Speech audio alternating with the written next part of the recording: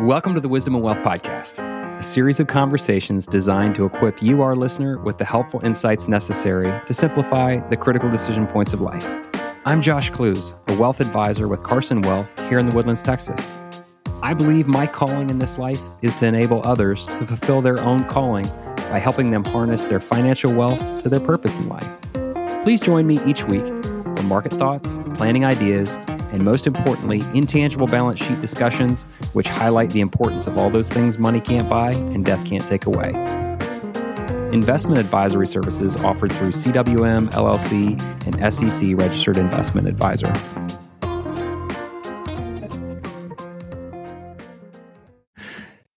Hello and welcome in to this edition of Wisdom and Wealth. As always, I'm Josh Clues. Thank you so much for joining us today.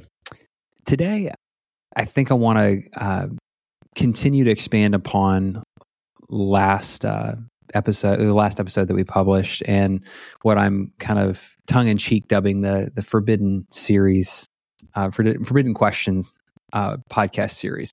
So I think last week I had tried to explain that one question you should ask your advisor if you see that they have a lower than normal fee is what their succession plan is. And today I want to expand on the context of why I'm asking that and why it's important that you should make that connection and why seeing low fees should trigger that question in your mind.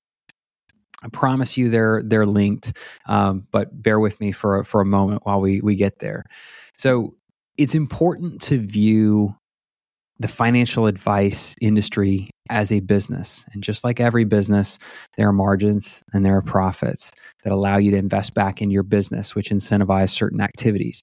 So if you ask how many clients your advisor has, you can then kind of back into the gross revenue number for the firm based off of your fee, if it's the traditional fee. Remember, payroll, rent, compliance, marketing, all those other normal things that go into a business have to be paid.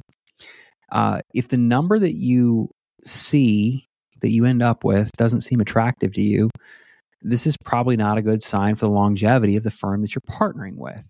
So it's going to directly correlate to their ability to attract and retain talent, to serve your needs or your abilities at every chapter of your life. One of the questions that I think you should always be asking is this firm going to be able to serve me? Is this team going to be able to serve me at every phase of life?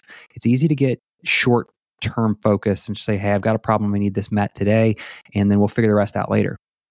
So if their fees are low, it's a rational conclusion that they are working on volume of clients, not margin, right? So in business, you can either be a volume-based business or a margin-based business. It seems pretty basic, right? I would submit to you that in the financial advice business, it can be the difference between getting very intimate, curated, differentiated advice for generations to come, or at just getting the minimum attention necessary to service your need in the moment and keep your business. So why have I camped out on this facet of volume-based business or a practice that's based on the volume of clients? It's a risk to you as a client, because now I'm arming you to think through this, and to know why that's a big deal. You don't want to be constantly wondering if your portfolios are being managed and monitored in accordance with 250 or 500 additional clients.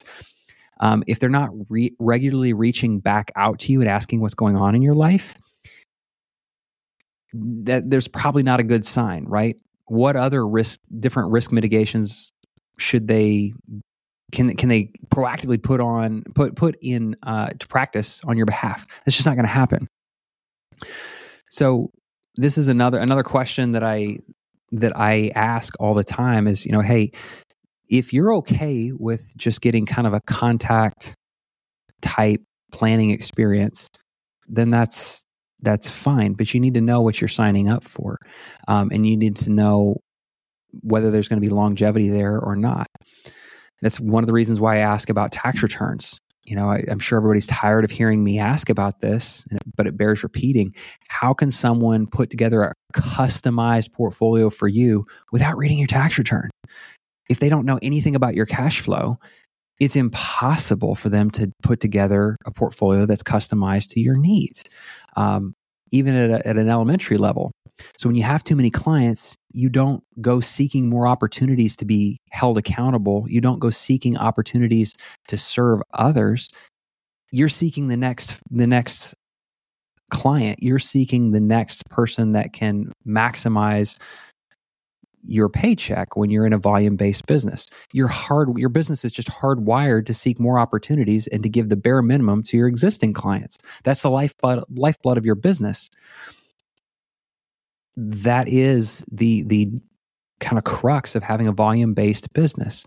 If you're out there and you're in a volume-based industry, I'm not knocking your business model, but this industry isn't one that I think should be in a volume-based business. The advisor who charges fees, to 250 or 500 clients and has no staff and is still actively looking to grow is not much different than that old school advisor that you used to see on Hollywood that, was smiling and dialing is the term they used to use, and say you just go sell individual stocks based off commission. It's not much different. It's just that the revenue model is far more predictable. It's just a transactional arrangement, and then he or she is moving on to the next account. You need to know that at the outset and decide, is that something that I want to be a part of? And is that something that is sustainable for the long term? Zeroing out a little bit, the other reason that I believe, or zooming out a little bit rather, the other reason I believe that advisors are running or kind of incentivized to run a volume-based business is they're looking for an exit. And what I mean by that is they're looking for the ability to sell their client practice to someone else who will come in and pay them a multiple of 2 or 3 or who knows how many times their gross revenue. So these buyers can be everyone from other advisory firms to private equity firms. But granted, if you're partnering with an advisor who is over the age of 50, you should just point blank be asking them, when do you plan on retiring and what's the plan? If they can't answer that with a straight face, that's something that you need to work through. Their succession plan is intricately linked to the level of service that you're going to receive. But again, going back to that idea of volume versus versus a margin-based business, that breaks into the level of and the caliber of suitor that's going to be looking to buy that practice. If you're already partnered with somebody that is, say, over the age of 50 or over the age of 60, that it has a direct bearing on the type of suitor that's going to come and buy that person out. J.D. Power just did a study last year that concluded that the average age of advisors is 57. And if you look at the age breakdown of certified financial planning professionals, 45% are over the age of 50. So back to my original point, who are you doing business with? Who you're doing business today, and their revenue model directly implicates and has a bearing on who you're going to be doing business with when you're 70, when you're 80, or who your wife is going to be doing business with, or who your spouse, whoever outlives the other.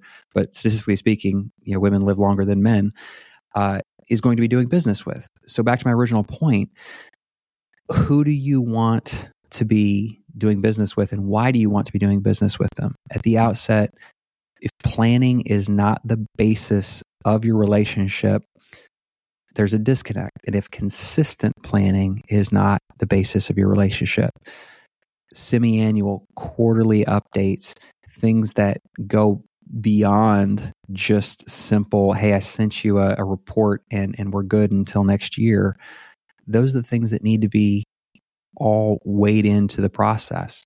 So would you rather pay twice as much, for someone, in pain and agony, but have a low fee, right? Which would you rather have? At the end of the day, you want to make sure that you're doing business with someone that you can count on for the long haul, and who you can count on to actually be there as you age and as your family matures. This kind of thing has been likened to, an airline pilot or a bunch of people that are on an airplane, and the pilot comes to the back of the plane and says, "Hey, it's been fun, but I got to retire." And then he just jumps out, parachutes out of the plane.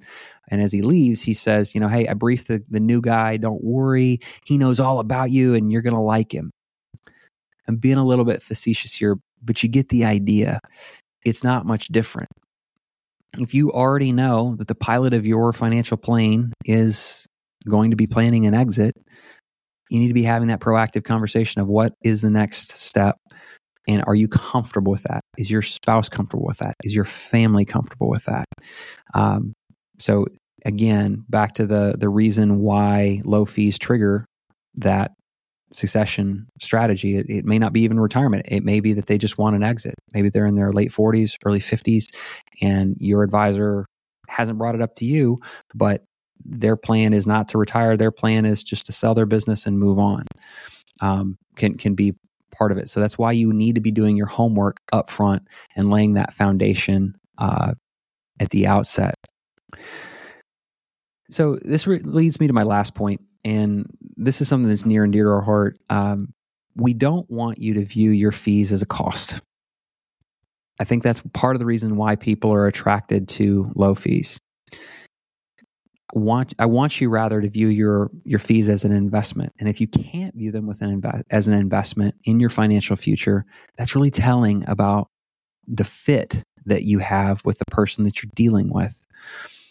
We view everything else in life as an investment, a cost-benefit analysis, a time-benefit analysis, so that, hey, we don't have to spend time worrying about something, whether it's, just basic home maintenance and upkeep to think of any other service industry. The financial service industry is the same thing.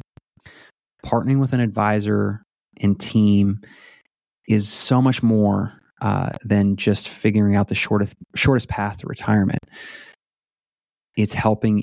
You're literally hiring a consultant that is going to be there with you at every step of the way, and no matter what life throws at you, they should be at your disposal. You're partnering with someone so that they can be at your disposal to walk through the different complexities that life may throw at you, so that you have faith that you're taken care of, those you care about are taken care of, and that your family is equipped to make the most intellectually rational decision possible. That's what your fee arrangement is an investment in. It's not simply just a sunk cost for investment management and things of that nature. That's all part of it, but it's just a small piece. So that brings me to a close today. If you have questions, I'm more than happy to have you reach out to me, and we can talk through what your specific question is. Thank you for listening. Thank you for watching. Please like and rate the show if you can, as that helps us reach additional listeners. And as always, know that I'm wishing you and your family continued truth, beauty, and goodness on the road ahead. Thank you. Have a great day.